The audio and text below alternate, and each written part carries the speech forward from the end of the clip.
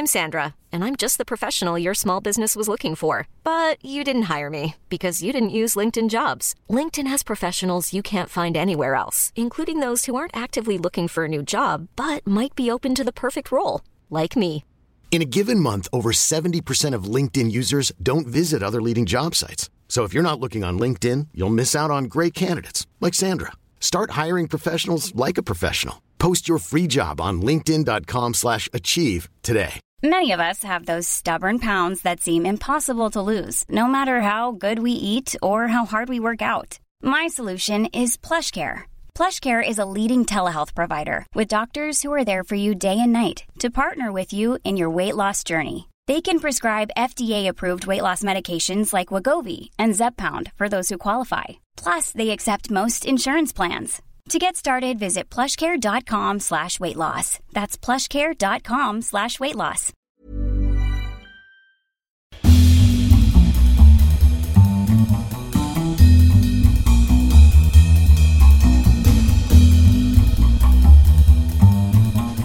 Hello again, my friend, and welcome in to another edition of the Stream Police Podcast. I am Clint Davis. I talk movies and television from my closet in Columbus, Ohio, every month on this humble little program that we bring you.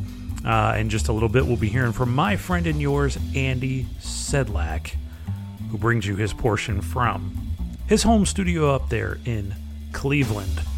He's right by the water, man. Nice digs, nice setup. I got to get back up there and see him again. And, we're a little tardy this time, and it's completely my fault. I got to tell you, I was ready to go, ready to roll, ready to get this show in the can weeks ago, and I made the decision to get my updated COVID booster and also get my flu shot at the same time, because it's like, I'm busy all the time, and why not? I can take care of them both. I'm in my prime, right? Kicked my ass. So I was like dead for basically 4 or 5 days. It felt like, just didn't have what it would take to come in here and talk to you for an hour and a half about what's streaming right now in movies and television. So I decided to, just put it off a little bit longer, and now here we are. So at last, in the tail end of the month, right before Halloween, it's the October edition of the Stream Police Podcast. I want to urge you to go over to YouTube, find me there at Overdue Review. I want you to follow me on Instagram and TikTok if you have those as well. You can find me there at Mr. Clint Davis. And Andy is on Instagram at Andy Sedlak. His last name is Sedlak. And you can also find me on Letterboxd at Mr. Clint Davis as well, where you will find my list of movies that I recommend in each show. So every movie that I mention, even just in passing, I will put it into a list of movies mentioned, for this episode. So you'll find like a list titled Stream Police Podcast October 2022 recommendations or something to that effect. You'll find that there. And you'll also find our playlist, which Andy will be adding 5 more songs to over on Spotify. If you just search Stream Police Podcast, which you can find the show there, but you can also find the playlist that we've been adding songs to for years and years and years at this point.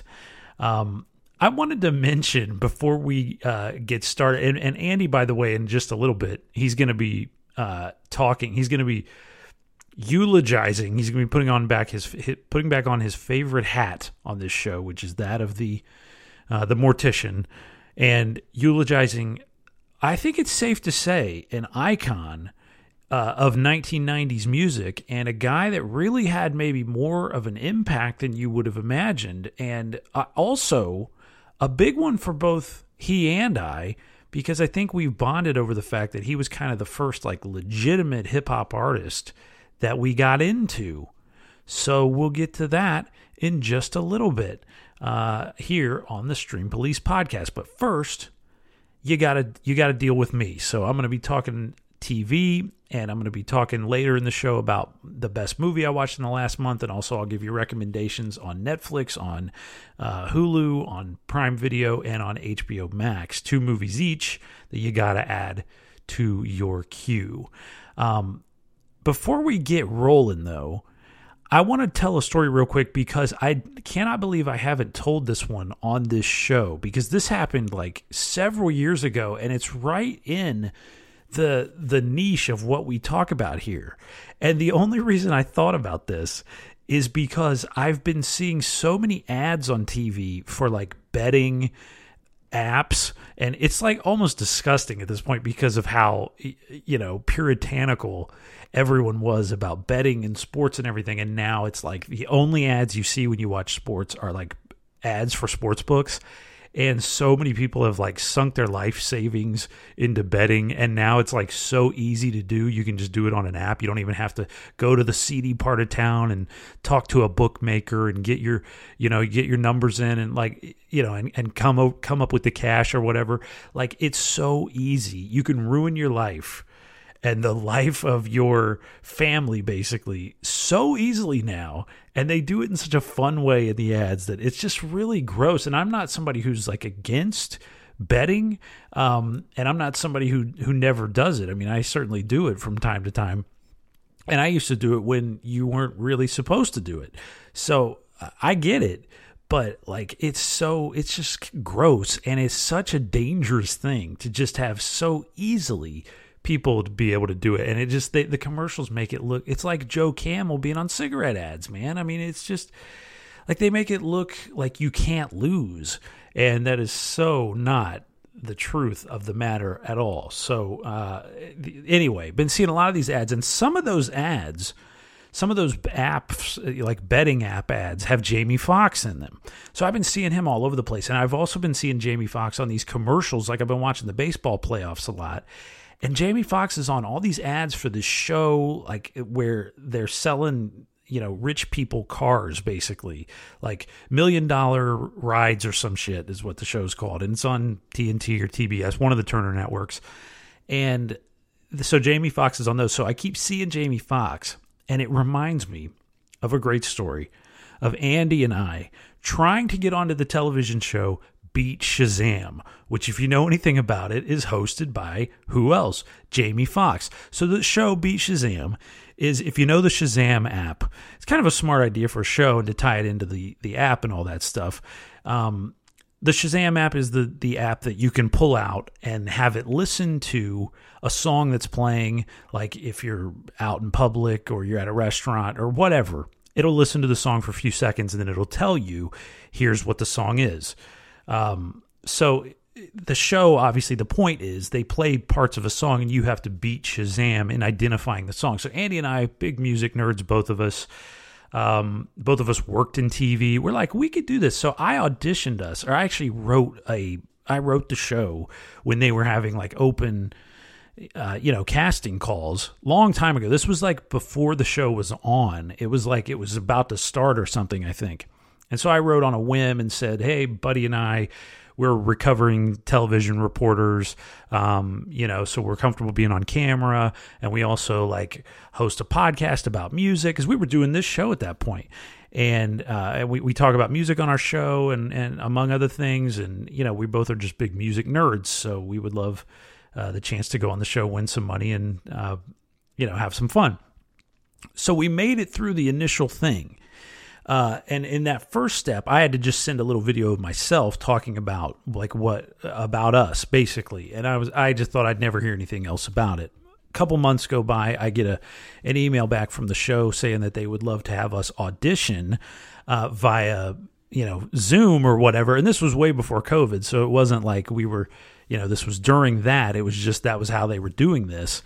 Instead of like flying us out to LA or something to do an audition. So anyway, we did an audition. We were supposed to do an audition over Zoom. And so I go up to Andy's house. He was living in Dayton at the time. I was living in Cincinnati. And we made a whole night of it. It was like, all right, we'll have some drinks, have some fun. We'll go out to eat and hang out, and we'll do this audition and see how it goes. And so we get we get everything set up for the audition. It was like a technical nightmare. Like we had a hell of a time like getting the connection to be strong enough. We're like down in Andy's basement, probably the worst place to be for this kind of thing. And, the producer on the other end, he's some LA guy. We could just tell he was, not really interested in two hicks from the middle of Ohio trying to fix their internet connection so that they could potentially be on this show and win some money from them. Anyway, we get it all sorted out. And we go through the audition. So basically, he plays us a few seconds of a song, and we have to identify it. Different genres to see that if we're not just like we only know classic rock or some shit. Like different kinds of genres, different things, current, old, whatever. And they want to see like our personalities as well and stuff like that. And that kind of thing is extremely awkward for me, just being the phoniness. And I think this was a thing that really, when Andy and I both were in TV, it was something we would commiserate a lot about, is just kind of the you had to be a little phony just to do that job. And the people that do it and are good at it, they're good at that part of the job. And it's not to say they're bad people, because I met a lot of really good people when I was in TV, a lot of really genuinely nice people.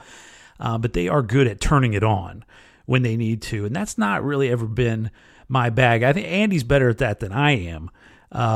But it's always kind of been, it's been tough for me to not be genuinely interested or charismatic. It has to come from somewhere real. It's hard for me to just turn it on. Maybe I come off the wrong way if I'm trying to do it that way. Anyway, so we do the audition. We nail every single song, like probably within 5 seconds, we get every single one of them right. I remember there was one, and I don't remember which song it was. There was one that we it took us a little bit longer, but it wasn't anything long. It was still like we would have probably beat Shazam on that one. So anyway, we nailed it. And we thought, we're like giving each other high fives, and we're like, like jumping into each other and stuff after we get them right. And we had a couple beers and we were feeling loose after this. And so we just thought the audition, like we go out to eat after it's over, and we're like, dude, we're going to be on Beat Shazam. We're going to crush this show. We're going to win like $50,000, and which is, that's a ton of money, right? For knowing some songs. We're going to get to go to LA. We're going to hang out with Jamie Foxx. We're going to be on this show. It's going to be great.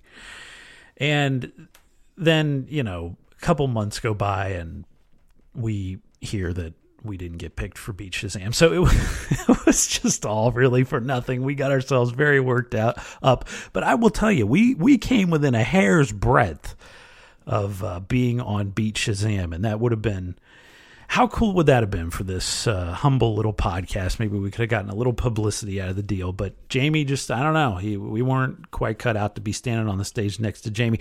Maybe they thought, we like, this sounds like a shitty thing to say, but maybe we were too good at the game. And it's like that. There's no drama in that really. And I'm not saying that we would have gone on there and sweat, because it's a different deal when you're up on the stage, you're under the lights, you're in the room with people. But we were also too like, maybe we were annoying white guys, and that's not really what they were looking for on that show. So, we've seen a lot of annoying white guys on game shows over the years, and maybe they were trying to find something else. So whatever. Every time I see a commercial for Beat Shazam or I see Jamie Foxx on anything, a little part of me gets sad and a little angry as well, because I just think about what could have been. Like, I could have put my son through college by knowing a few songs and knowing like a couple Journey tunes and getting through Beat Shazam. And then I would watch the show on TV, and it was like it was like easy.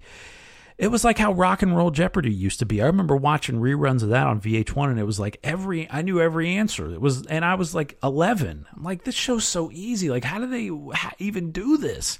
But what could you expect from a show that was hosted by Mark McGrath, I think was who hosted that show, right? So anyway, that's our story of almost being on Beat Shazam, Andy and I. And I would love to hear his recollections of that maybe the next time we come on for our next show. Anyway, let's move on. Let me go ahead and light my stogie here. That's what I always like to do. I'm sitting in my closet in Columbus. Like I said, I'm breaking every fire code known to man just so I can set the mood for you and for I.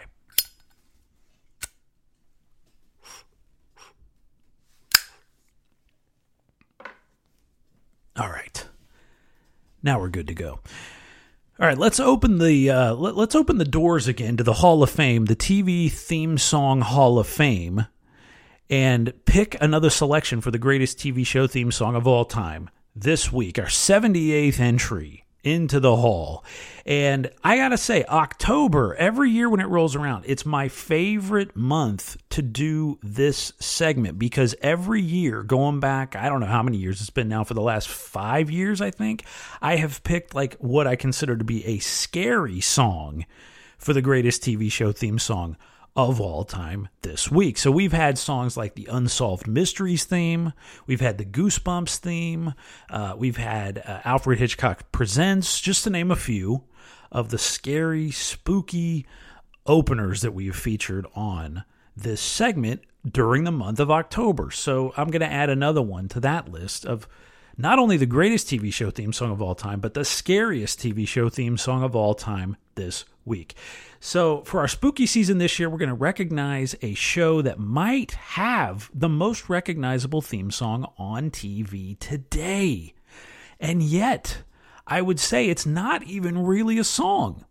It's more like a passage, a motif, if you will. But it really, to me, ticks all the boxes for what it takes to be a great TV show theme song, because it nails the atmosphere of the show. All right, the tone of the show nails that. It catches your attention, and it is very memorable. Those are three of the most important things I think a TV show theme song can do, and they have to do those things if they want to be featured in this segment. So what am I talking about? I'm talking about the theme from Netflix's runaway hit, Stranger Things, which is about as eerie as they come.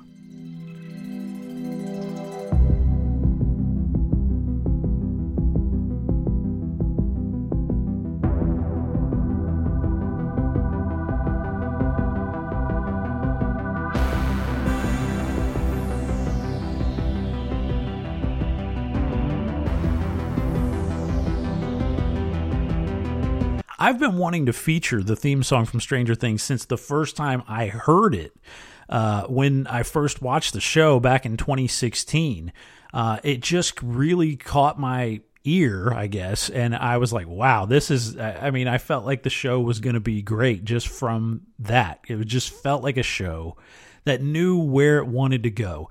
And the theme from Stranger Things was co-written by a couple of guys named Kyle Dixon and Michael Stein, who are in a band together called Survive. It's a band based in Austin, Texas. They're like an electronic synth pop band.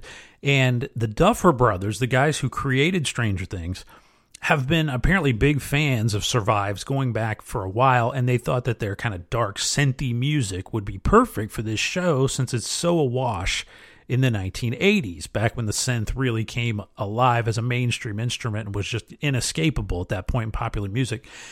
Dixon and Stein co-wrote the piece that would become the theme song for Stranger Things, and it actually earned them an Emmy Award in the category of Outstanding Original Main Title Theme Music in 2017.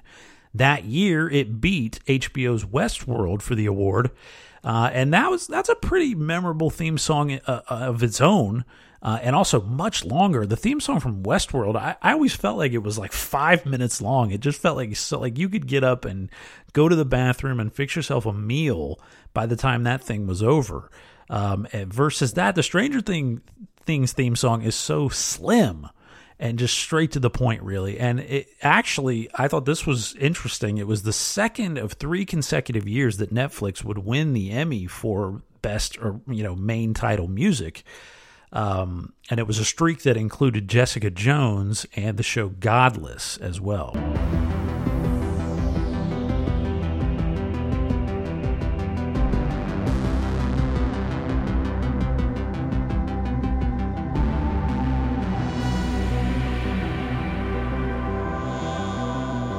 Stranger Things needs nothing more said about it. I mean, at this point, what else could be said? But I remember the first time I watched the show, like I said, just being totally sucked in by the theme and the style of the opening titles, which are now iconic in their own right. And it was just, to me, an example of a show that right away knew what it wanted to be, how it wanted to be seen, what kind of story it wanted to tell, and the way it wanted to tell that story. And as a result, they have never altered the theme song or the titles a bit in the 6 years since it debuted. And the show became a cultural force. And that, to me, says a lot. Because a lot of shows change their title a little bit over the years, change their way their opening, the opening titles look, and the way the song even sounds in some cases. This show hasn't touched it, hasn't strayed away, and why would it?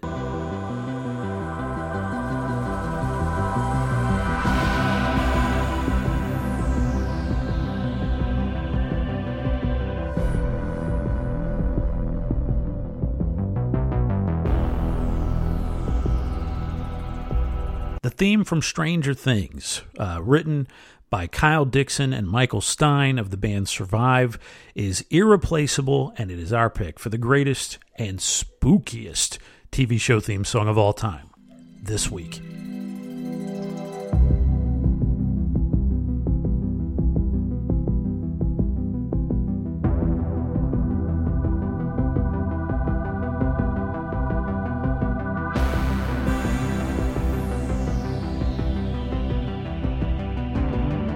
It's just a really cool song, right? All right, and speaking of shows that have great theme songs, even though it's a recycled theme song, which I went over last month, my problems with that, let's talk about HBO's House of the Dragon, which has really been kind of the runaway hit of the last few weeks of television, and now it has finally wrapped its first season on HBO, and it's streaming now on HBO Max in its entirety. That first season is, and it is the prequel to Game of Thrones. And this show, I kind of, I don't think I really ripped it last month. I just told you that I thought the reasons why it doesn't quite live up to those early seasons of Game of Thrones to me, and I'm standing by that, and also that I find it a chore to watch compared to Amazon Prime Video's Lord of the Rings series, The Rings of Power, which I find a lot more enjoyable watch if I'm having to compare the two fantasy shows against each other. It seems like everybody wants to compare them, even though really they're not alike at all. I mean, obviously they're in totally different universes. They're totally different styles of storytelling. I mean, one is really all about politics, all about power, and those trying to get power, those trying to keep power, why they would do it. It's all about that kind of stuff. It's character study central in House of the Dragon, and Rings of Power is much more plot motivated.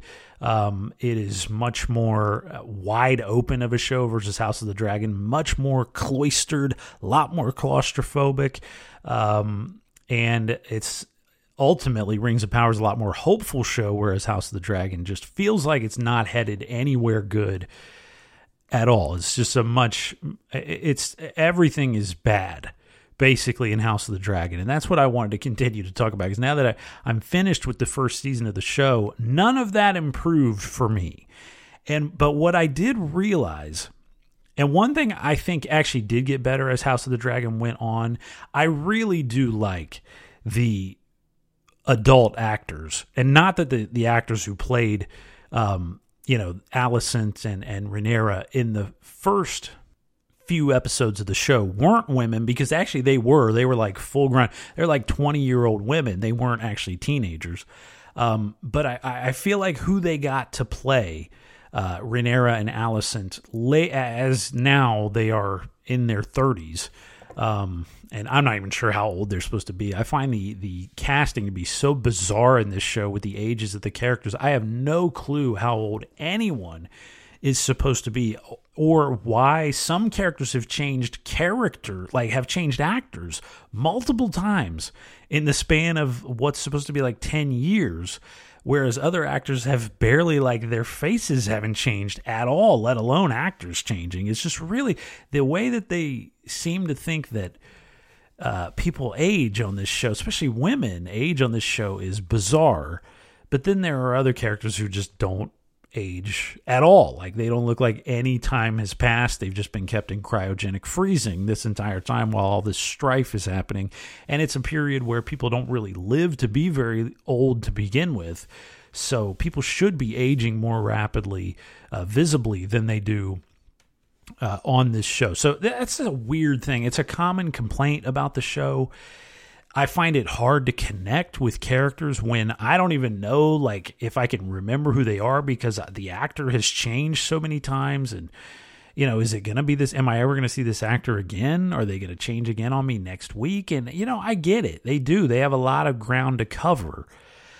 But it's just, it's a lot. It's a big leap to ask us to take with you in such a short span, 10 episodes. And the episodes aren't even really all that long, and they don't have all that many scenes in them. The scenes are long in this, just like they were in Game of Thrones. That was always a classic thing with Game of Thrones. Like, you might only get to see each character once in the span of an hour-long episode of Game of Thrones because there was just too much ground to cover. The scenes were very long. There's a ton of dialogue in every episode of that show, especially in the early years. And House of the Dragon's the same way. It relies heavily on dialogue, which is one of the things I really like about the show. You know, I'm a big fan of dialogue-heavy work, always have been. I love to hear good writing. I love to hear great actors say good dialogue. And I think the actors in Game of Thrones, or in House of the Dragon, really are very strong. I've been really, really impressed. And I think Emma Darcy, especially, who plays Rhaenyra, in the last few episodes of the show, they have just been tremendous in this role, and it's such a powerful look that they've got when the armor's on, and then in the final episode of the season when the crown's on and everything. It's just like Rhaenyra really does come into her own as a character who is, somebody to be feared, but also not somebody who has all the worst ambitions of most of the leaders in the Game of Thrones universe. So, like I said, acting, very good. I have been thrilled with the acting all the way through with this show. It does get a little bit hammy, and here's one of my other big problems with House of the Dragon. This show is such a soap opera. Like, there's nothing wrong with a good soap opera, but people need to stop acting like that's not what it is, because this has got to be the soapiest show that HBO has ever done. The episode before the penultimate episode of this season, the episode when Viserys is, when the whole family's gathered around the table and everything, like that just felt like something that would have come off of daytime TV, because it was so just juicy with all the character relationships, and the one guy trying to hold on for dear life to his entire family, and everyone's wanting to backstab everybody, and nobody can wait until the guy dies so that they can just go ahead and act on their worst impulses. It all is just like you're only watching to see all this juicy stuff, and it is such a soap opera at the end of the day, because there's not a lot of big set pieces, and you just don't feel like a whole lot is at stake for a lot of people other than these few characters that we've got. Like, when we spend time with the common people of Westeros, it doesn't feel like it really matters to them at all who's on the Iron Throne. I mean, they've got their own shit to worry about, and that's one of the things that it does make this whole the whole struggle so silly. Because in the end, what does it really matter? Meet the new boss, same as the old boss.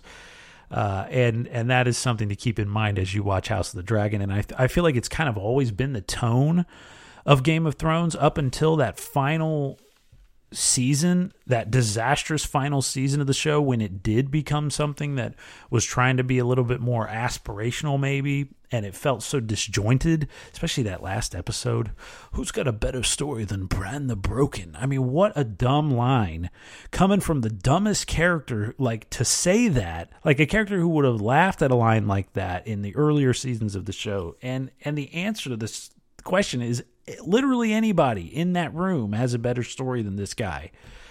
So anyway, I don't want to get into the shitting on Game of Thrones again. It's been done to death. But House of the Dragon is just soap central, and it is such a slog to get through because everybody is just miserable. Like, it's just a show full of miserable pricks, right?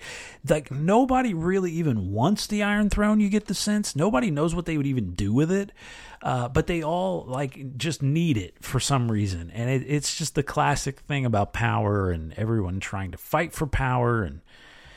But I'm having a hard time keeping track of the characters because we got the changing actors, we got the names, the bizarre names. That never helps me. And the names are so similar to each other. It's like, who can remember who anybody is? I remember their face. I'm like, oh, that's that guy. And I'll remember their hair, but it's hard to remember the names, honestly. Outside of like outside of like Daemon, Alicent, and Rhaenyra, it's hard for me to remember almost any character's names on this show because they are bizarre and so many of them are so similar to the other. And that was a problem for me with Game of Thrones as well. It was like, who can keep track of all these character names?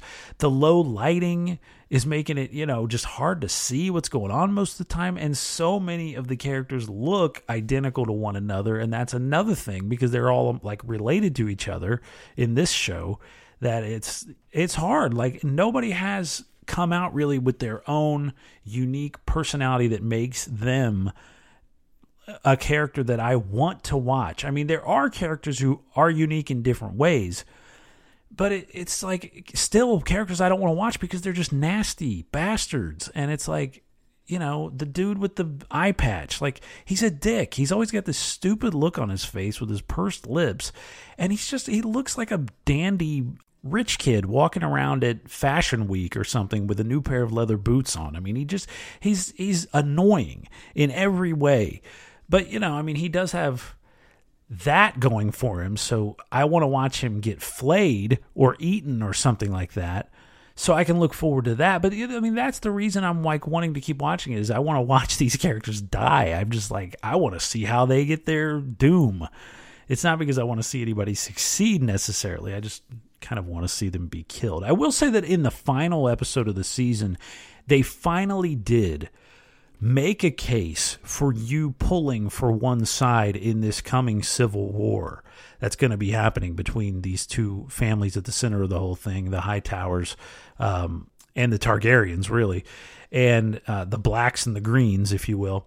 And But I don't think they did a good job of giving you a case for each side. Like, it's a one-sided thing once you're finished with this season. Like, I don't know how you could be rooting for the Greens at all, like, unless you just want to see the bad guys win. Because there really has not been a good case for them, like, made at all. There hasn't even been a prayer of a good case made, like a whisper of a good case. It's just been all, very flimsy, and they're all just a bunch of dickheads, and they don't have any of the good characters on their side. It's just all the bad guys versus who we're supposed to be thinking of the good guys, but they don't even seem that good either. So it's hard. It's hard.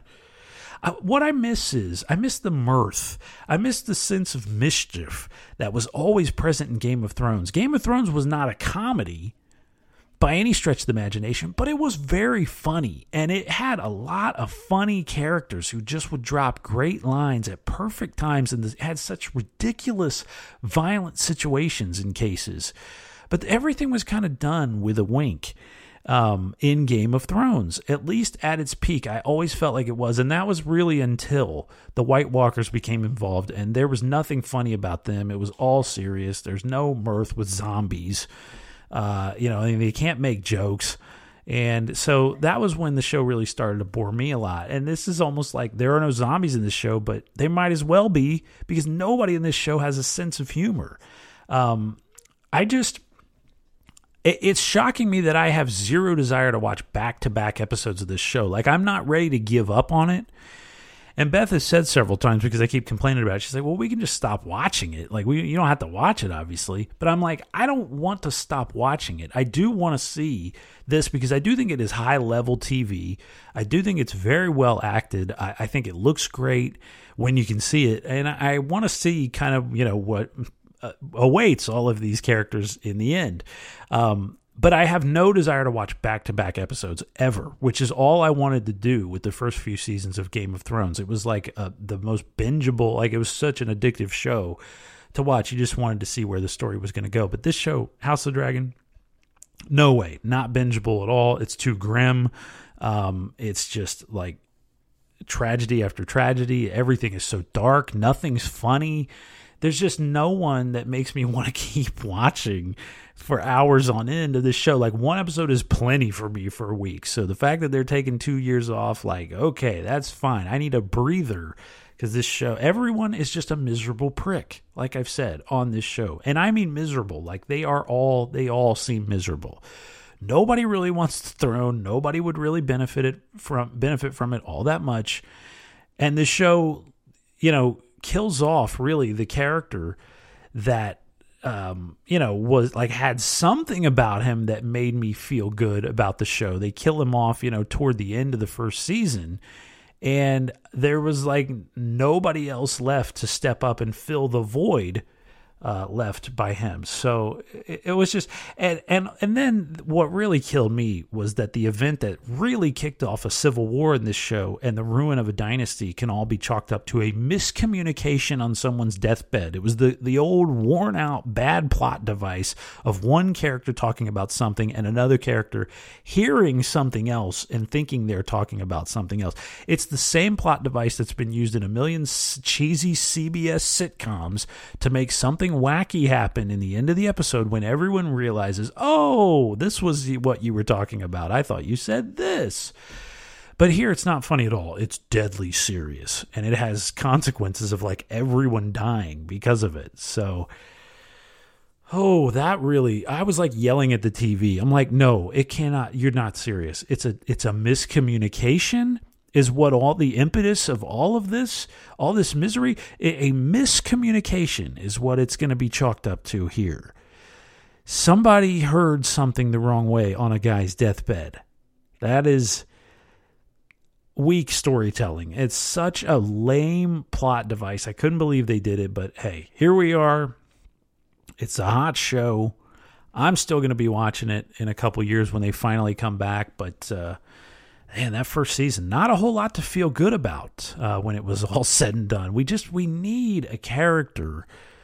We need a Tyrion. I mean, that was really that. There was a reason why Tyrion was like the guy. Like, you see so many of his lines still quoted by people, and you hear people talking about Tyrion as really the heart and soul of Game of Thrones and why the show was so good. And there's a lot to be said about that, because he was a breakout character because he was so enjoyable to spend time with. And it wasn't just because he was funny. It was because he was great at playing the Game of Thrones. He was smart, but he had a heart. He had a great storyline and backstory. And, you could just see really every reason why he did everything up until delivering that horrible line in the final season. This show does not have a character like that. So I hope that is coming down the pike. And I don't want it to be just the exact same as Game of Thrones, but we need someone like that to tune in every week to hear the wit and wisdom and see somebody who actually enjoys a little bit of life, because everybody in this show is just so goddamn miserable. And I don't understand why. It's like peace in the kingdom up to this point. So why is everyone such sad sacks all the time walking around? I don't know. I don't get it. But that's the House of the Dragon. The first season is wrapped, and it's on HBO Max, streaming for you every episode if you want to check it out. What have you thought of the show so far? Are you a big fan? Are you feeling like I am? Are you kind of reluctantly watching, kind of hate watching just because you want to see the characters die? Because that's really where I am at this point. I would not call it my favorite show on TV, but am I going to stop watching it? Absolutely not. And that's all HBO cares about at the end of the day. All right, I'm going to pass things on to my friend and yours, Andy Sedlak. We'll see what he's got going on. Like I said, Land Arrest, an icon of a genre that we both know and love. And when I come back on the other side, I'm going to tell you my thoughts on Netflix's blockbuster series, The Sandman, and I'm also going to talk about the best movie I watched this month and give you some recommendations now streaming on Netflix, Prime Video, Hulu, and HBO Max. All right, take it away, Andy.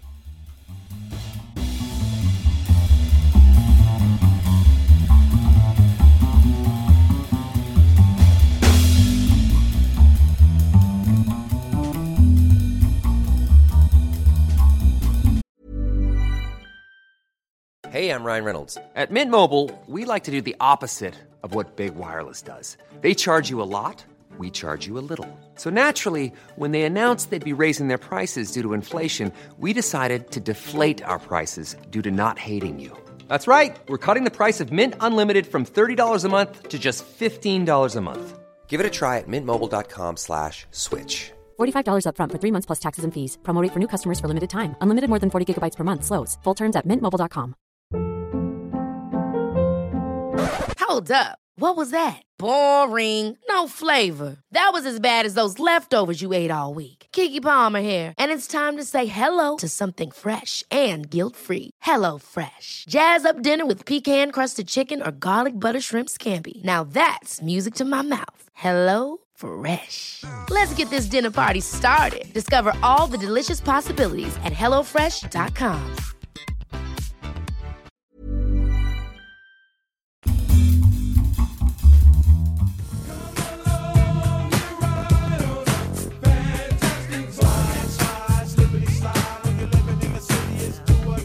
That's Coolio, Fantastic Voyage. We'll get to that in a second, but first I want to say that it's good to see ya. Not see ya, you know what I mean. I was absent last month due to illness. I had a cold, put me on my back for like an entire week. I was pathetic. Just pathetic. Achy, sore, not sleeping, nothing tasted good. Yeah, I was tested for COVID, came back negative, but whatever it was, beat me up pretty bad. And I'm glad I'm out of the woods. Hey, look, if you haven't already, why not take a minute to rate and review us? Every little bit helps. We aren't paid for this. Even though ads pop up in our shows, we don't earn commission like unless we reach a certain number of plays. So you, my friend, are helping us get there as we speak, just by listening. But if you were able to rate and review on top of it, well, now we're talking. Now we're making some headway. My name is Andy Sedlak. I oversee the music department here at the Stream Police Station. And yeah, you know, I want to talk about Coolio. Coolio. He died in late September. Still a young man, 59 years old, not quite 60. He was at a house, went into the bathroom, and never came out. A sad ending for a very talented guy. Sad news in the entertainment world. We have just learned Grammy-winning rapper Coolio has died. TMZ is reporting the rapper, whose real name is Artis Leon Ivy Jr., died at his friend's home in Los Angeles. Artis Leon Ivy Jr., born and raised in Compton. And the West Coast vibe is everywhere on his early records. I sneak up on it like a cheetah and get a call of the wild when I greet it. The UG leader, bend on over and touch your toes, and I can jump up on a dresser and strike a pose. If you're willing and you're ready and you're able, girl, pull up your skirt and we can do it on the pool table. Your nipples look so tender. Can I twirl them in my mouth like a blender? Surrender, cause ain't nothing but freaking. I can keep it all wet all weekend and have you tweaking. I'll be stroking, that's what I be doing. And every position you assuming, all night, all day. If you say I can rub you the right way.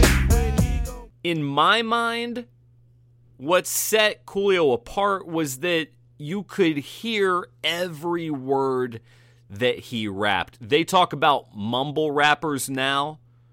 Coolio was anything but. Coolio was clear. He was clear. You could understand every word. You could follow his flow. And that was just God-given talent.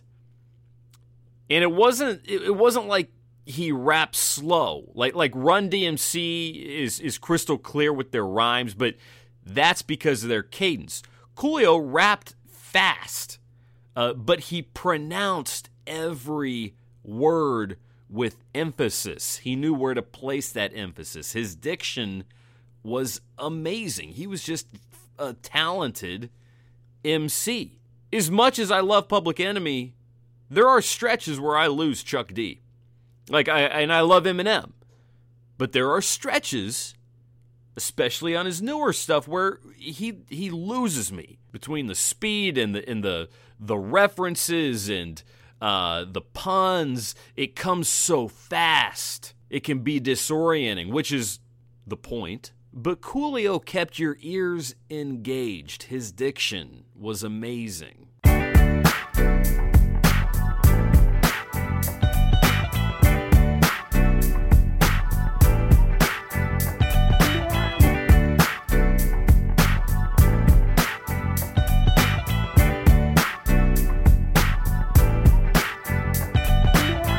To take it to its full potential. Peep this and drop some game on the instrumental. And it's essential that you listen close and run to tell your folks that the locust spoke. First things first, since your date of birth, you've been kind of confused about what your life is worth. 50 million times your weight in gold, you gotta take control, cause fools don't let it be on. You can do anything that you wanna do.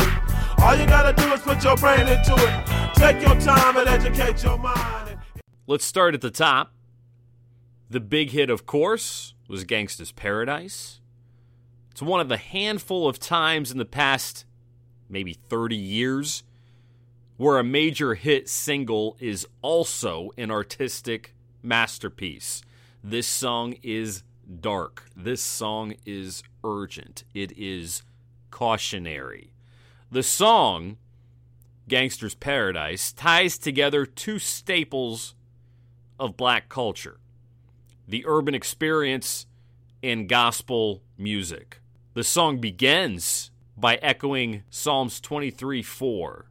As I walk through the valley of the shadow of death, I take a look at my life and realize there's nothing left. Cause I've been blasting and laughing so long that even my mama thinks that my mind is gone. The chorus is pure gospel, sung by the artist LV, Large Variety.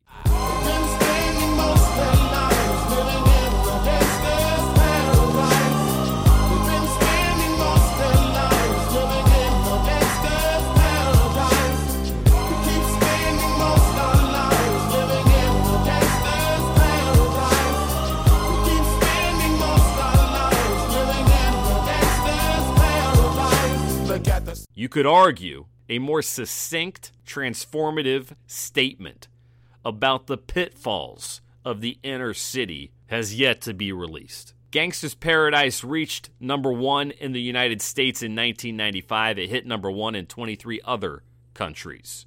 The baddest verse is the third. It's the last verse in the song.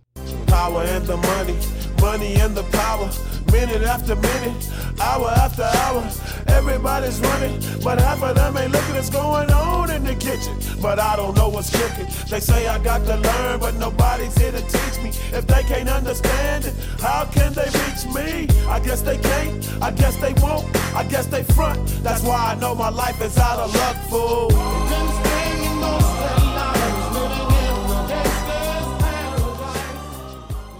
The video for the song was directed by Antoine Fuqua, who's gone on to be a major force in Hollywood. He directed Training Day and also the Equalizer movies with Denzel. He did Olympus Has Fallen. He did Bullet Train, which just came out. Brad Pitt's in that. Gangsta's Paradise itself was, of course, featured in a movie, Dangerous Minds, starring Michelle Pfeiffer. Quick side note, Michelle Pfeiffer, one of the first crushes I ever had. And you know, despite his reputation for party anthems, and Coolio has quite a few of them, he has a surprising amount of topical material, thought-provoking material. Aside from Gangsta's Paradise, there was See You When You Get There, released in the summer of 1997.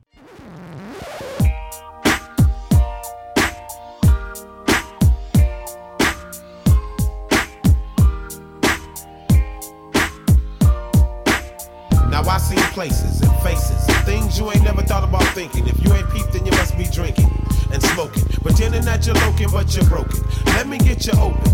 Now Lil Timmy got his diploma and Lil Jimmy got life.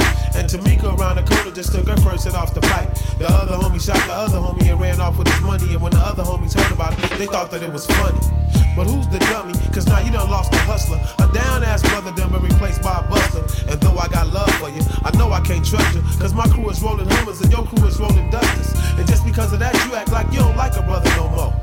I guess that's just the way it go. I ain't trying to preach, I believe I can reach, but your mind ain't prepared. I see you when you get there. See You When You Get There got to number 12 on the Billboard Hot 100. I see you when you get there. I'll see you when you get there. See you when you get there. See you when you get there. I'll see you when you get there. If you ever get there. See you when you get there. More temptation and faith, I guess we living for the day. Sadly, it would be the last hit of his career, but damn, 1, 2, 3, 4, Fantastic Voyage, Rolling with My Homies, all great. If you wanted to, if you had to, if you're just one of these people that has to be critical, that has to find the crack in the statue, the smudge in the painting, if you had to be critical, you could say that Coolio relied a little too much on his source material. Sampling is one thing, but if you wanted to wag a finger, you could argue that the hooks in his songs were copied wholesale. For instance, here is Pastime Paradise, a Stevie Wonder song that came out in 1976 and was sampled in Gangsta's Paradise.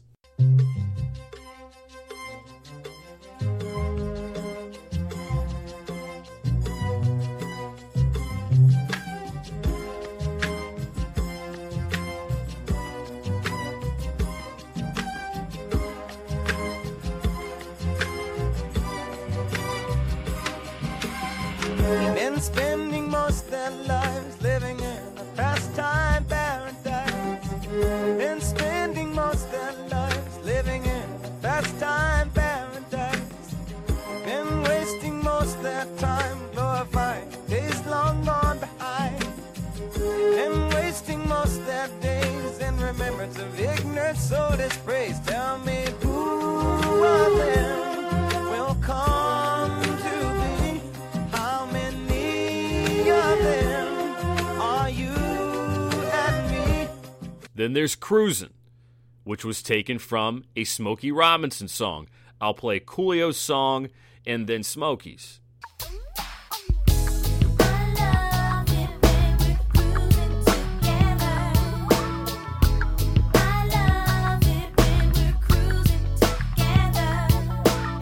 Baby, get in, we finna cruise till we can't. You got the drink, I got the drink, and we done stopped at the bank, sun beaming. It's weekend. I love it when we're cruising together. The music is played for love. Cruising is made for love. I love it when we're cruising together. And here's a song called The Winner, which borrows from the theme song of The Jeffersons TV show.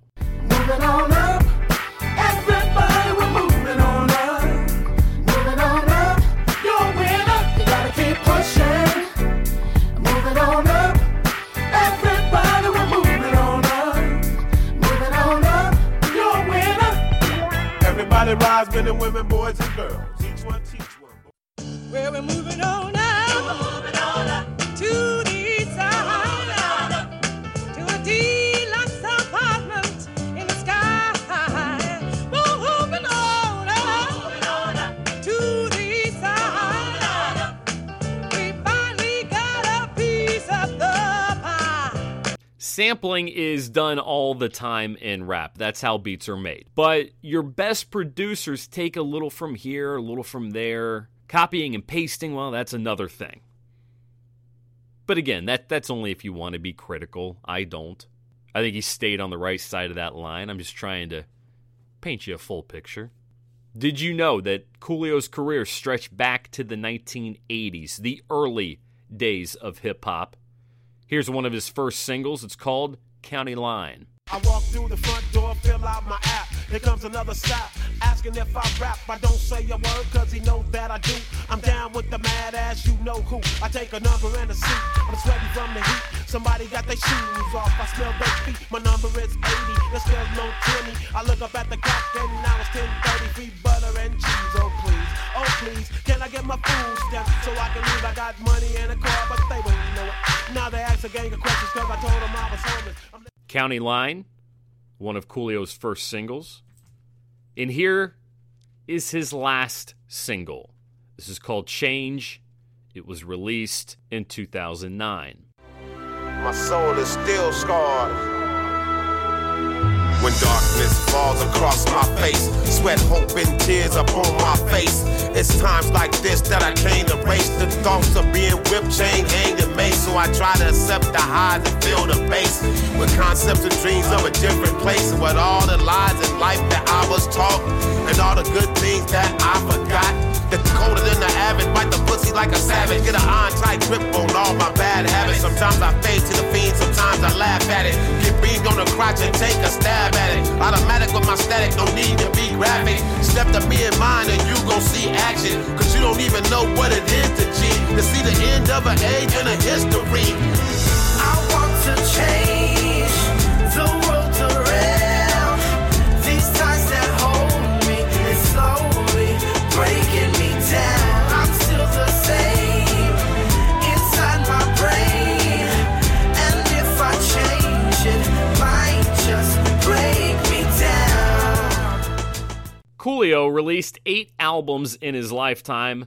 None of them have charted since 1997. Did you know Coolio was enlisted in July of 2008 as a spokesperson by the group Environmental Justice and Climate Change? The job was to educate students at historically black colleges and universities about global warming. Did you know Coolio was the running mate for porn actor Sherry DeVille's Democratic presidential run in 2020? Did you hear about that? Did you know that Coolio has 6 children? And did you know that Coolio contributed the theme song to the show Kenan and Kel on Nickelodeon? Clint, where's this one on your list, Bob? Oh, here it goes.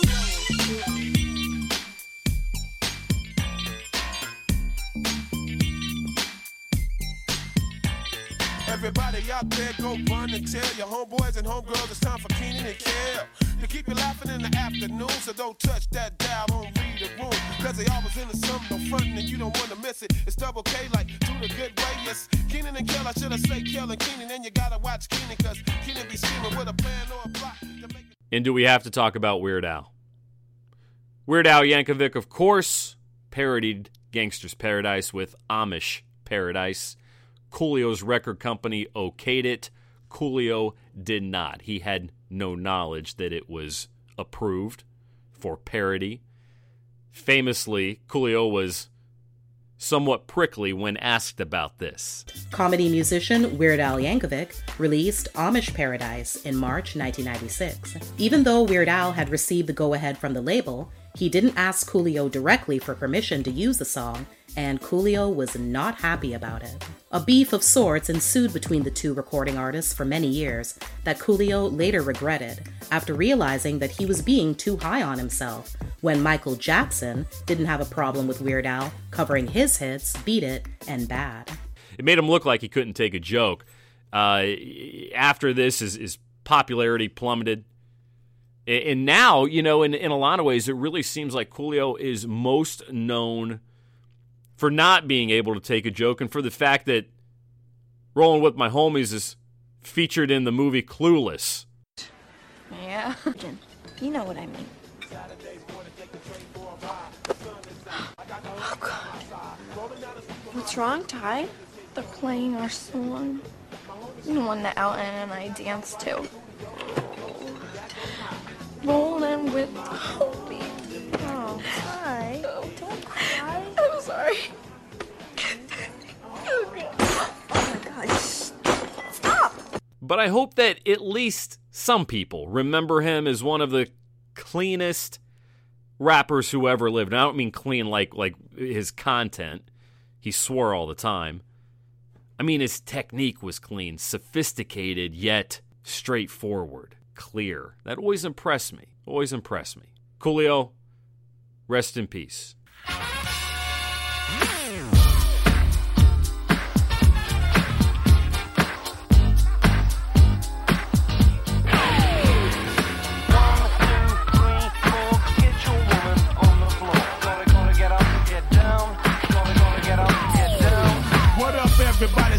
imagine here. Schoolio with the flow back in your ear. This ain't a fantastic voice, but I'm still on the mission to see if I can get your attention. Now I want to drop some information, just a little additive to your education. I live my life by the code of the funk, 600 watt F18s in the trunk. When I'm on the street, you gotta feel my beat, so throw your hands up if you're down with the seat. Double O-L-I-O with the flow. I'm looking for the party, so better know. 1, 2, 3, it's like ABC. If hip-hop didn't pay, I rap for free. All right, friends, you know that we are building the most perfect playlist known to man. You can find it and enjoy it on Spotify. All you have to do is search Stream Police. Every month we add 5 more songs. This is a living document after all. 5 more songs, and, well, let's get this underway, okay? First this month, it is, well, who else? It's Coolio and his song, A Thing Going On. This is from Gangsta's Paradise, the album released in 1995. It is about an affair with a married woman. We meet every single day at the same old place, at the same old time, with the same state of mind. Me and her together, but we know it ain't forever. We just happy for the time, the weed and the wine, the walks in the park, escapades in the dark. We knew how it had to be right from the very start, cause I got obligations and she's in a situation that she can't escape. So this is our fate, holding hands, a smile, a glance, a kiss and a dance, but we can't take a chance on getting caught. So we stick to a plan, cause we both got another and they wouldn't understand. Me and Mrs. Jones got a thing going on. I wouldn't call it love, but it's damn so strong. It ain't about doing dirt or living like a flirt, but what they don't know, don't hurt. Me and Mrs. Jones. That's right. We got a Second, this is Fight Fire with Fire by Metallica.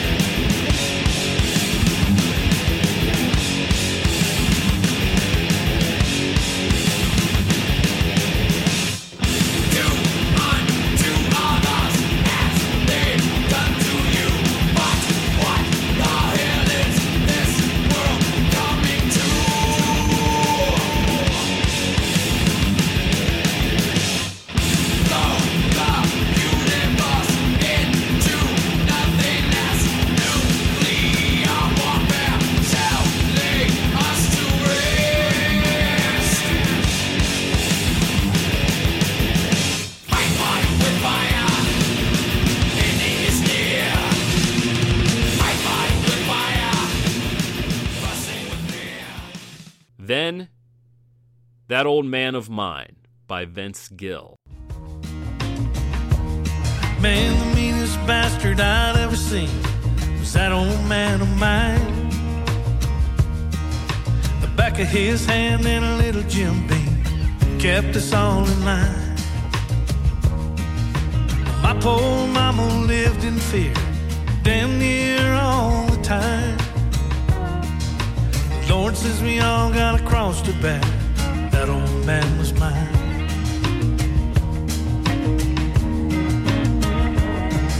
It didn't take much to piss him off.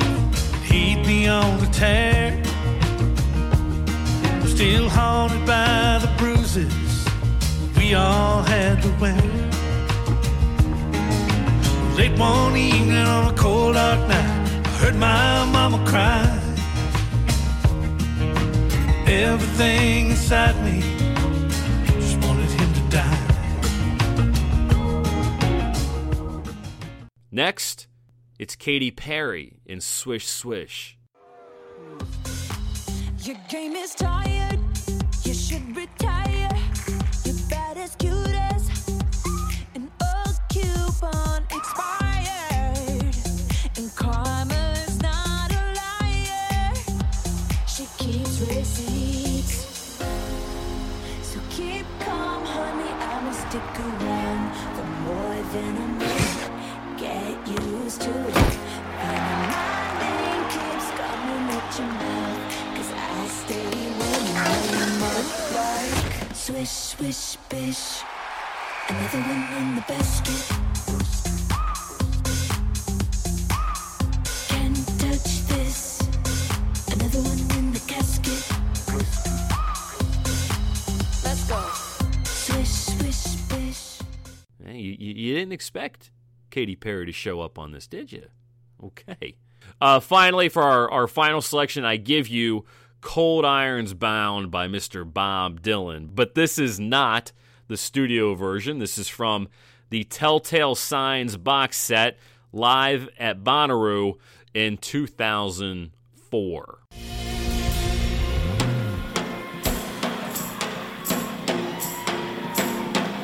I'm beginning to hear voices. There's no one around.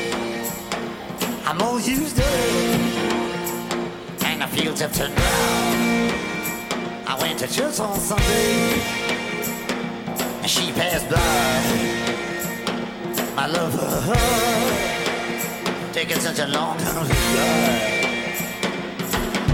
I'm waist deep in the mist.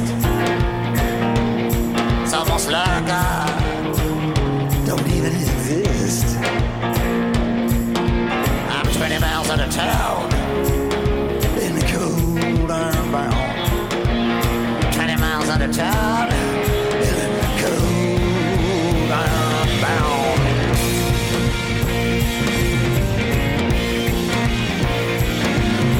The walls of pride. I think I need to hear a little more of that. I need to hear a little more of that. Bob Dylan, Cold Irons Bound, live in 2004. The walls of pride that I am the one you can't see over to the other side. It's such a sad thing to see beauty decay, but it's sadder still to feel your heart thrown away.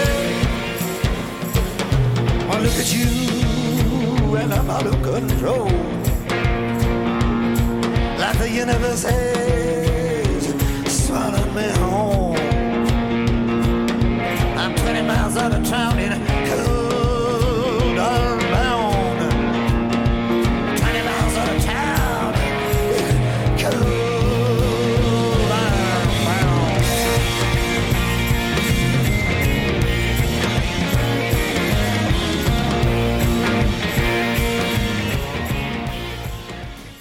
That's it.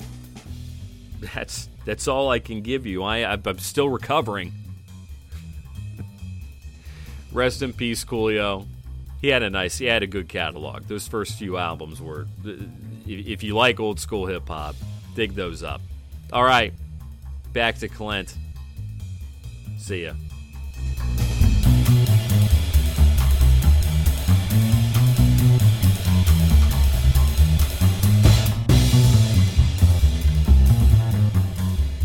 Rest in peace, Coolio, a master. It seemed like, as I got older, I realized that Coolio was such a student of music. I mean, the guy was just a master sampler. And obviously, a lot of that credit goes to his producers he worked with. But, I mean, he's hiring them. He's picking these tracks. And, they're inspiring him in some way. And I loved, all the hat tipping that he did to all those Dayton funk groups, Lakeside especially. And it's All the Way Live. Honestly, that might be my favorite Coolio song. And it features Lakeside so heavily. That song, I love it. From the Eddie soundtrack with Whoopi Goldberg back in the day. There's a throwback for you. But how about that? Coolio, Metallica, two artists from my childhood. Vince Gill, you could throw him in there as well. And then we got Bob Dylan and Katy Perry. What a duo. That I never expected to hear on this segment from our good friend Andy. So thank you very much, my friend. Always good to have you back on the show. You can find him again on Instagram at Andy Sedlak. You can reach out to him at sedlakjournal@gmail.com. All right, let's get back to talking about the Tube here. I wanted to bring up Netflix's adaptation of Neil Gaiman's The Sandman, which is just I've been getting through here. It's taken me a little bit to get through it. This has, again, not been a very bingey show for me just because it's heavier subject matter also. There are more episodes of it, too, and this story really takes a lot of twists and turns, but it's not been because I have not been enjoying it, because I got to tell you, I have been really enjoying Netflix's The Sandman. I'm almost completely done with the first season, and I'm somebody who I have a little familiarity with the books, so I've got a little bit of knowledge on the source material, but as I've told you before, comparing the source material to the show, if those are where your criticisms come from, then you're being a lazy critic, because they're different mediums. They should be different. And so I'm not going to sit here and pointedly, point out the things that are different, because there are plenty of things that are different here from the graphic novels, comic series, versus what we're seeing on screen and on Netflix. And a lot of it has to do with how many decades have gone between when Gaiman first wrote those comics to now what we're seeing on screen. But the tone, the character, the vibe is 100% there, reflected on the screen. And I think this Netflix adaptation, which has been brought to life by David S. Goyer, who is one of those guys that is, he's pretty brilliant when it comes to writing these kind of epic, spectacular character pieces. You think of his movie work, especially Dark City, which is a cult favorite for a reason. The Blade trilogy, he did all those. He wrote them. He wrote the entire Dark Knight trilogy. Although I will forgive him for also writing Batman versus Superman, because, let's face it, that movie was god-awful, and Goyer is one of the reasons why. He wrote the script. But when his name is on something, it's at least not going to bore you. And I think he grasped what The Sandman is about really, really well. And he took he took the story in some places that I was not necessarily expecting, because first off, The Sandman, if you don't know anything about it, it's this groundbreaking series of graphic novels, but what the story really is about is it's about this character who's named Dream, and he is one of, they're not really gods, but his siblings are, he's an immortal, and he presides over the human world as he's presided over many worlds in the past, with living beings on them. But he is responsible for building their dreams, whether it be dreams or nightmares. He is the one that puts the dream world together that everyone goes to when they sleep. So it's a big job that he's got on his hands. And his siblings are Death and Desire, among others. And it's just it's a group, a really interesting group of personifications of these kind of timeless, mythological forces that rule, humanity, and Gaiman brings them to the page, and now they've been brought to the screen. And so Dream himself, he's kind of he looks like a very gothy, Tim Burton-esque kind of character, always wearing black. He's got the black hair, he's got the very pale features. Gaiman's British, so, Dream is played as a British guy as well.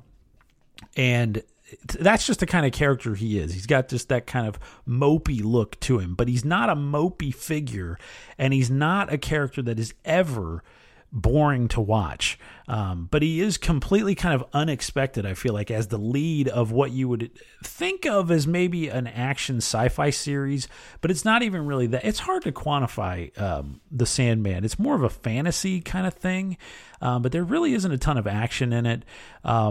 But what this first season is kind of about, and it follows the kind of first collection of stories of the Sandman pretty closely, or what you think it's going to be about anyway, is in the very first episode, Dream is captured, kidnapped somehow by someone who's gone through a lot of planning, by a human who's gone through a lot of planning and who is very practiced in the dark arts.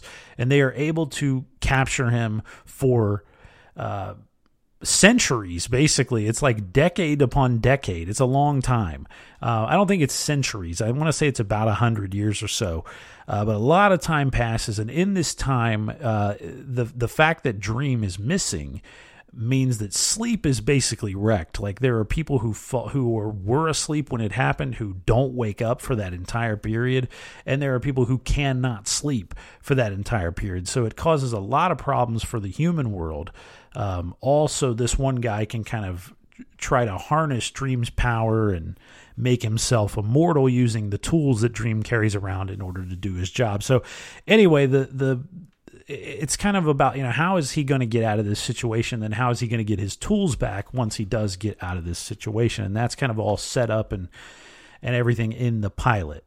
And there are forces in his way, including his own siblings and characters like Lucifer, who come in and play important parts in this. So it's a lot of these mythological figures that play parts in this. But Dream is usually spending a lot of time in the human world amongst humans. And that's where kind of a lot of the interest comes from in the Sandman. And the casting, though, Tom Sturridge plays Dream in this show. And I got to say, perfection. Some of the best casting I've ever seen. I wasn't familiar with Tom Sturridge before this, but it's like he was born to play this role. There is absolutely nothing slick about him. And that is what you want from this character. He is not the kind of character that you're going to put on a TV promo or on a poster, and people are going to be like wrecking their cars to see this guy because he's so attractive and he's so, but not to say that he's not, because I'm sure he's got fans out there that are just, drooling every time he's on screen. But that's not, like, he doesn't ooze sex appeal, and he doesn't ooze confidence, and he's not slick, like I said, which is such a departure from the lead in a lot of these kind of shows. But he's got such power that he can command at any time as an actor just from a change in his eyes. And we see that, almost in every episode of this show.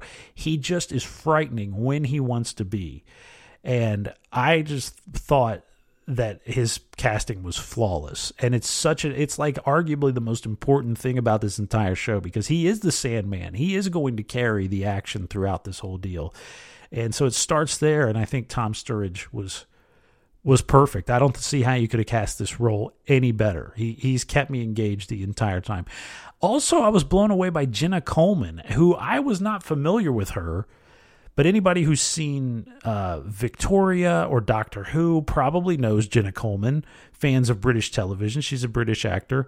And honestly, I'm going to bare my soul here and say I think I fell in love with her from the first minute she was on screen in this show, because she just has something about her. She just oozes charm, charisma, attitude. It's like all the things that Tom Sturridge's Dream does not have, Jenna Coleman brings in spades. And I was just like, I would have done anything this woman asked, seeing her on screen. Like I said, I fell in love with her from the first minute. And who she plays in the show is Constantine, who you might be familiar with as a character in the DC universe, kind of like a demon hunter, always wearing the white suit. Keanu Reeves brought him to the screen a long time ago, mid-2000s, and not a very good movie.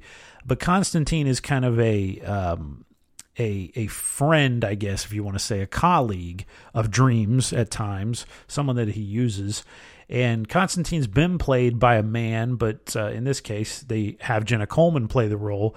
And I just thought she was fantastic. In the show, they always call her Constantine because of their British accents, so it's hard for me not to say Constantine. But Jenna Coleman is Constantine. Brilliant. Give her an Emmy, please.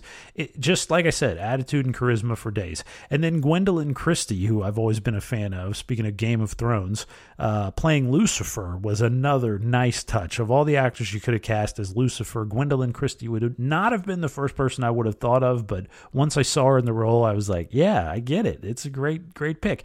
Also, I want to give a shout out to Kirby Howell-Baptiste, another actor I was not familiar with, but she plays Death, the sibling of Dream, and it's one of my favorite portrayals I've ever seen of the personification of Death on screen, because it goes against all the central casting, kind of cliches that you would think when it's like, let's sit down and cast someone as Death.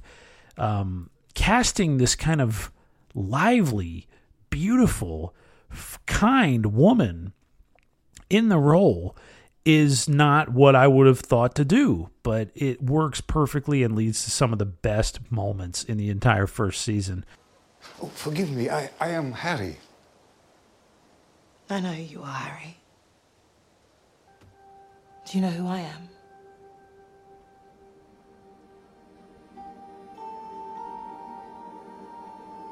No, not yet, please. It's time. And really, this whole first season starts, as all shows do, with the pilot. And in this case, we get a stellar pilot. I dare you to watch the Sandman pilot on Netflix and not be interested in where this show is going to go, because it shows you so many things that are going to hook you and make you get into the universe of this show and just wonder where this story is going to take you. And it's going to take you in a lot of different directions. It's not clear right from the start where this show is going to go. And it ends up being unexpected. This series follows multiple arcs over the course of its first season, which I did not expect, because you think you know the story it's going to tell after the first couple episodes. You think you know what direction this is going to go, but that all gets kind of wrapped up quickly, and then we're left to wonder, where are we going to go for like these last 8 episodes of this season? And yet there's plenty still left to tell in the Sandman universe, even in this first just chapter of the Sandman universe. And as I said, David S. Goyer, who is really the driving force, I guess, in the writer's room behind this show, I think he just really grasped what the Sandman is about, and he grasped the tone, which is a tone that opts more for positivity more often than not, which is not something that you would necessarily expect from looking at the promo materials of this show. You might expect a cynical show, a show that really just wants to be grimdark all the time. And that's not what the Sandman is about. It would have been so easy to shift into cynicism for the whole deal. And that's a lot of what we're getting with Game of Thrones and with House of the Dragon. It's like cynical TV does do well with critics, and it does do well with viewers at this point. But The Sandman is not a show that goes for that. It opts for positivity most of the time, and that is hard to wrap your head around when it's a show that is dealing in trafficking and such mature themes. It's got such gruesome stuff in it, and it's got, again, such adult storytelling devices being used in it. For it to go for positivity a lot of times and in hope it feels weird, but it works. And in the case of this, it was a breath of fresh air to me. Dream and his siblings ultimately have to believe the best in humanity, or their jobs on Earth are going to be pointless. And these are characters that need to be driven to succeed. They're not just benevolent. It's like they need that drive. They need to, it's just like any of us doing a job where they need to feel they're getting something out of it. They need to feel some passion for it, which is cool because we don't see that often done with characters that we expect to just play their part, because they're these immortals who have a force, a definite driving force in the universe. They don't care about that most of the time. They want to care about what they're doing, and that comes through in characters like Death and in Dream. Especially, I thought the writing in the first season of this show, I thought it was beautiful in points, honestly. And I was almost moved to tears during my favorite episode of the season, which was one called The Sound of Her Wings. And I just thought that was tremendous storytelling all the way through. Absolutely beautiful, gorgeous. Made me feel better than a piece of media has about being alive in this world than something has in a long time. And that's a lot to say about a Netflix show that's driven largely by special effects and CGI. The 24-hour diner episode did let me down a little bit, only because the book that is based on is unforgettable. And I remember reading that story, the 24-hour diner story, in the Sandman books, and thinking like, oh my God, this would make such a brilliant horror movie, because it's so horrifying and sad and scary just in the span of, however many pages that story is, like 40 pages or something. It's amazing what Gaiman's able to do there. So I couldn't wait to watch that episode because I knew that story so well. But it let me down a little bit. It wasn't as good, as powerful as it came off on the page. But that's only because, again, the book is so unforgettable there. I think it was totally fine on the show. I think they did it justice, but it wasn't like as transformative as I thought maybe it was going to be going in. But the episode The Sound of Her Wings was that way for me. It was better than anything that was in the books, I feel like, about that story. So for what that's worth, I was just really impressed and really optimistic about the future of this show, because The Sandman is something that people had been trying to turn into a movie or a TV show for like decades. I mean, it was one of those, it was considered unfilmable basically. And here it is. It's on Netflix, and they did a really nice job with it, or at least they did for the first season. And so much of that goes back to Tom Sturridge. He just carries the lead role perfectly. I bought him all the way through. I thought the special effects looked fantastic, looked as good as anything I've seen on Netflix, rivaled anything on Stranger Things, which is the show that's got, the best budget of any Netflix show. It seemed like they really cared about this. So I'm happy about that. As someone who had a little bit of fandom of The Sandman in me, I'm happy about that. And I think if you don't know anything about The Sandman, you will like this show, because it's not built for just people who've read the books. And this adaptation has pissed off plenty of those so-called people who read the books and were calling themselves fans, but now like hate the show because of casting decisions and stuff like that. Forced diversity or whatever they say, stupid complaints that have nothing to do with the actual content, but just about the optics of it. So give it a watch if you are even on the fence. If you've had it on your list, don't keep it sitting anymore. Watch The Sandman. It's a really, really solid piece of storytelling on TV. It does have a decent amount of episodes for a Netflix first season, so it might take you some time to get through it. I wouldn't say it's one that you're going to burn through in a weekend. It's kind of heavy, and there are a lot of stories happening, but I think you'll be hooked when you watch the pilot, because it's a really tremendous pilot, and it's got great actors all the way through it in the supporting roles. So check it out. I think you'll enjoy it. The Sandman, the whole first season, streaming right now on Netflix. I was a big fan. I loved it. I cannot ask the fates for help without giving them something in return. There is nothing left to give from the dreaming. I have to gather my offerings from the dreams of others. I understand. It's just that in your absence, these waters have become darker, treacherous, unsafe.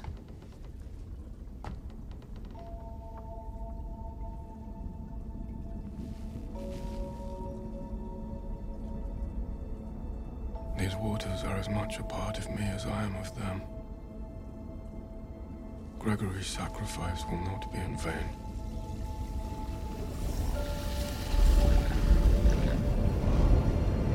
I like The Sandman much more than I liked the Witcher adaptation on Netflix, which is still going on. Maybe I need to give that another shot, but I've tried a few episodes into it, and I just could not.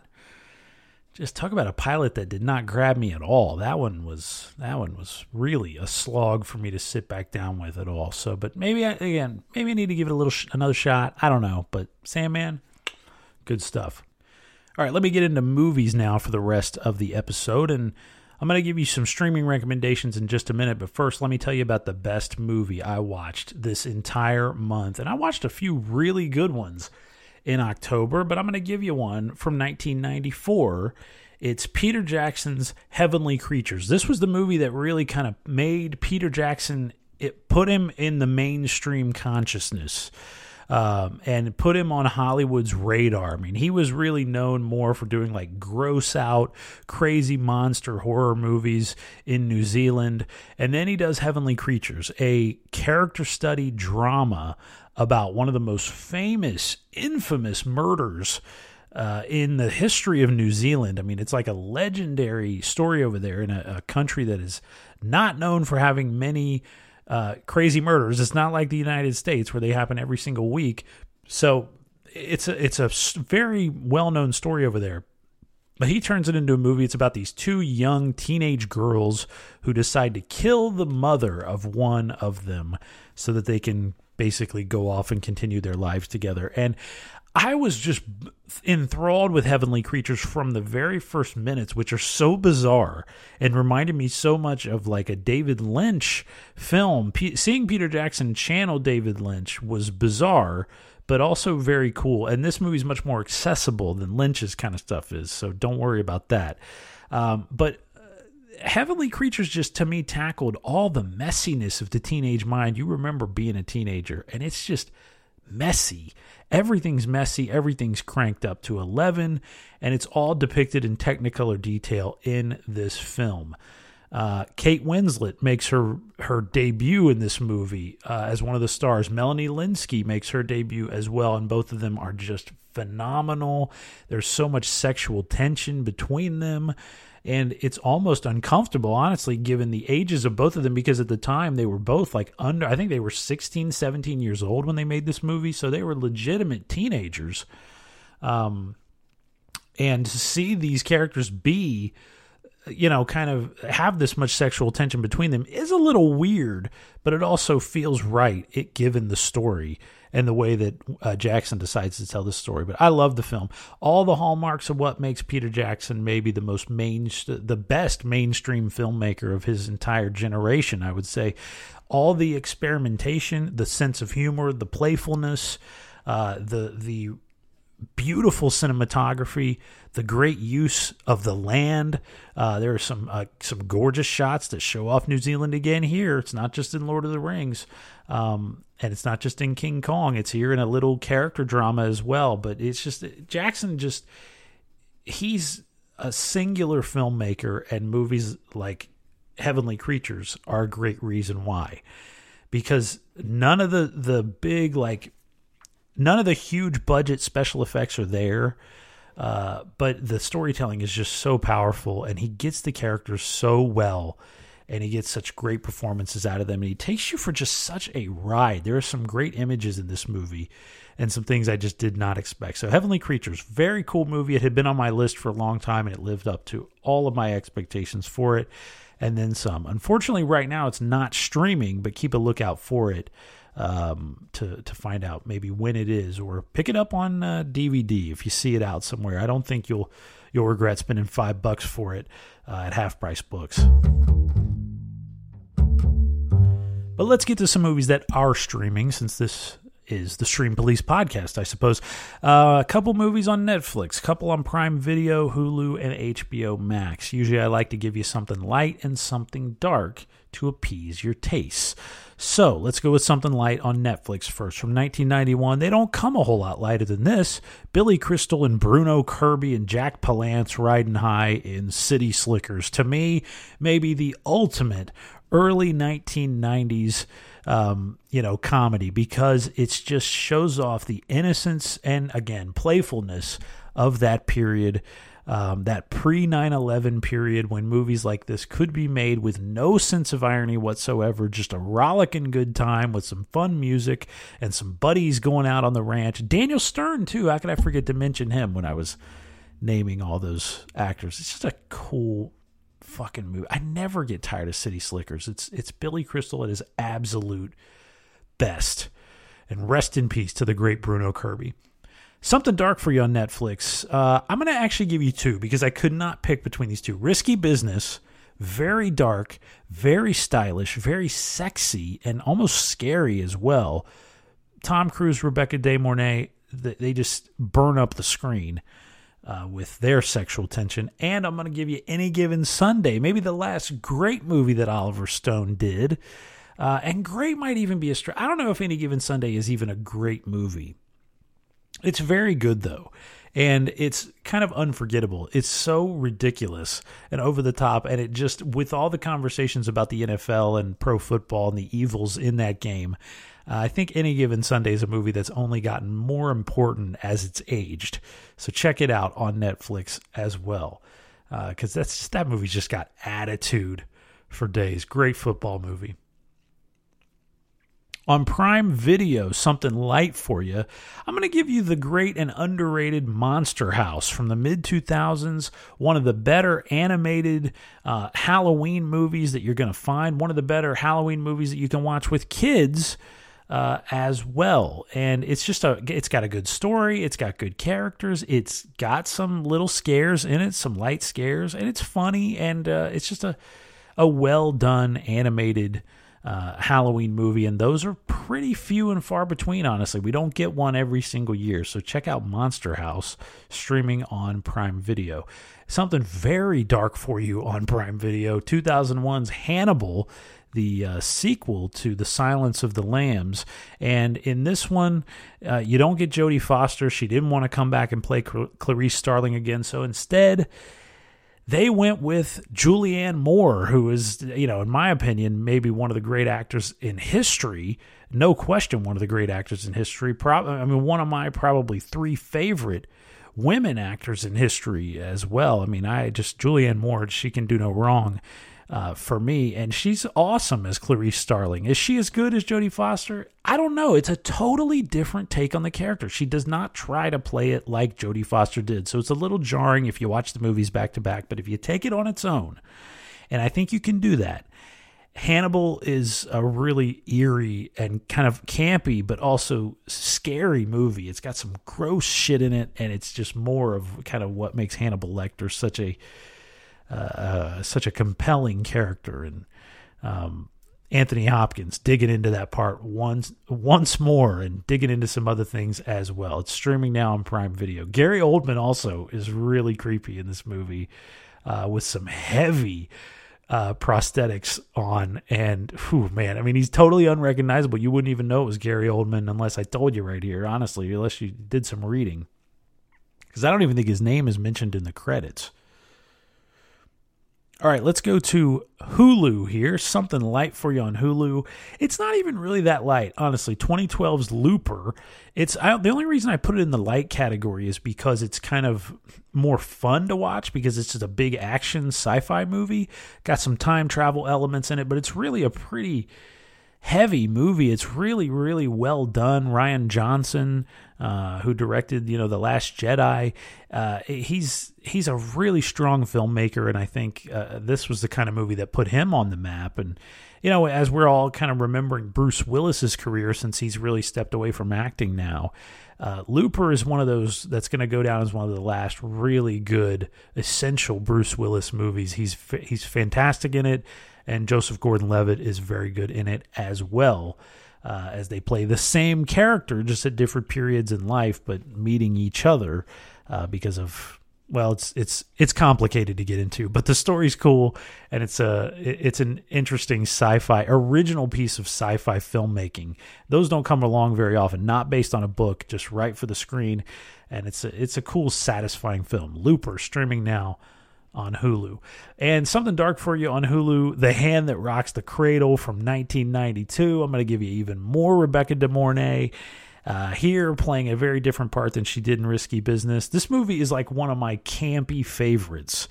It's so soapy and over the top, but also eerie and just weird and creepy. And there's so many parts in this movie that just make you squirm that I love it. The Hand That Rocks the Cradle goes back a long way for me. My mom rented it from the video store when I was younger, and I can't believe she showed me that movie when I was as young as I was, because it really did freak me out, and it kind of gave me nightmares. But now that I've kind of grown up and understood it a little bit more, I'm so glad she did, because it's a great movie watching memory for me, and it's really kind of a funny movie as much as it is a creepy one. So The Hand That Rocks the Cradle, check that early 90s thriller out. In the same vein as like The Good Son, if you've ever seen that. I think if you like The Good Son at all, you will like The Hand That Rocks the Cradle. Those two movies kind of go hand in hand, if you will. And on HBO Max, a couple for you. How about something light there? I'll go with 1995's The American President. Aaron Sorkin, Rob Reiner teaming up with each other again for a beautiful movie, really tremendously well acted between Annette Bening and the great Michael Douglas. And Michael Douglas, I think I've said it before on this show, maybe my favorite movie president ever is the character he plays in The American President. It's just a part that we would all just wish our president could potentially be that way. And if you like The West Wing at all, The American President can be seen as a kind of precursor to that, because you get Martin Sheen playing a chief of staff kind of character here. And you get a tone and a type of dialogue that's very similar to The West Wing. And, this is, again, it's Sorkin. It's right before he did The West Wing. So it can easily be seen as like the forerunner to The West Wing. And it's a very good movie. It's streaming right now on HBO Max, The American President.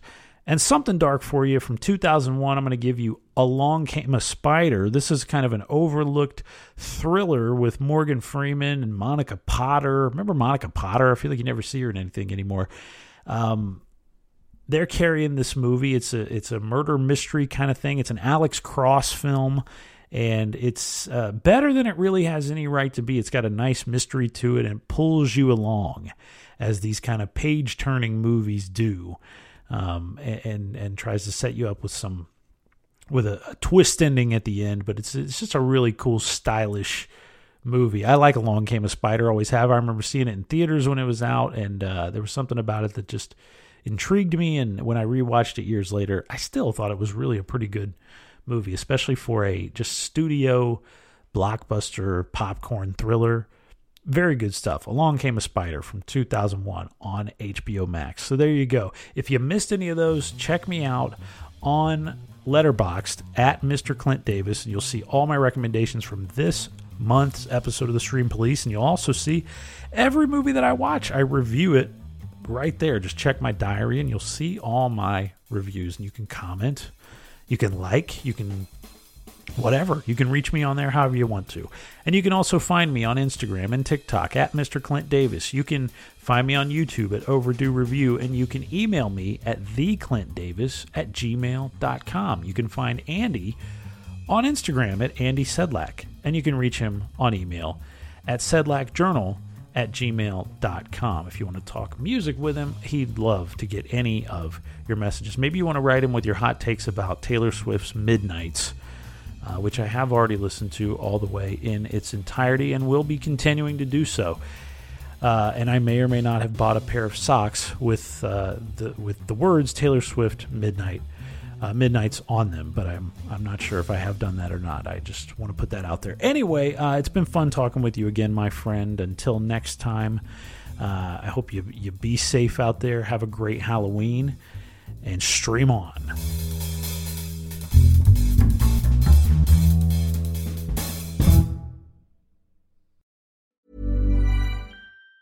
Planning for your next trip? Elevate your travel style with Quince. Quince has all the jet-setting essentials you'll want for your next getaway, like European linen, premium luggage options, buttery soft Italian leather bags, and so much more. And it's all priced at 50 to 80% less than similar brands. Plus, Quince only works with factories that use safe and ethical manufacturing practices. Pack your bags with high-quality essentials you'll be wearing for vacations to come with Quince. Go to quince.com/trip for free shipping and 365-day returns. Hey, it's Paige DeSorbo from Giggly Squad. High quality fashion without the price tag. Say hello to Quince. I'm snagging high-end essentials like cozy cashmere sweaters, sleek leather jackets, fine jewelry, and so much more. With Quince being 50 to 80% less than similar brands. And they partner with factories that prioritize safe, ethical, and responsible manufacturing. I love that. Luxury quality within reach. Go to quince.com/style to get free shipping and 365-day returns on your next order. Quince.com/style.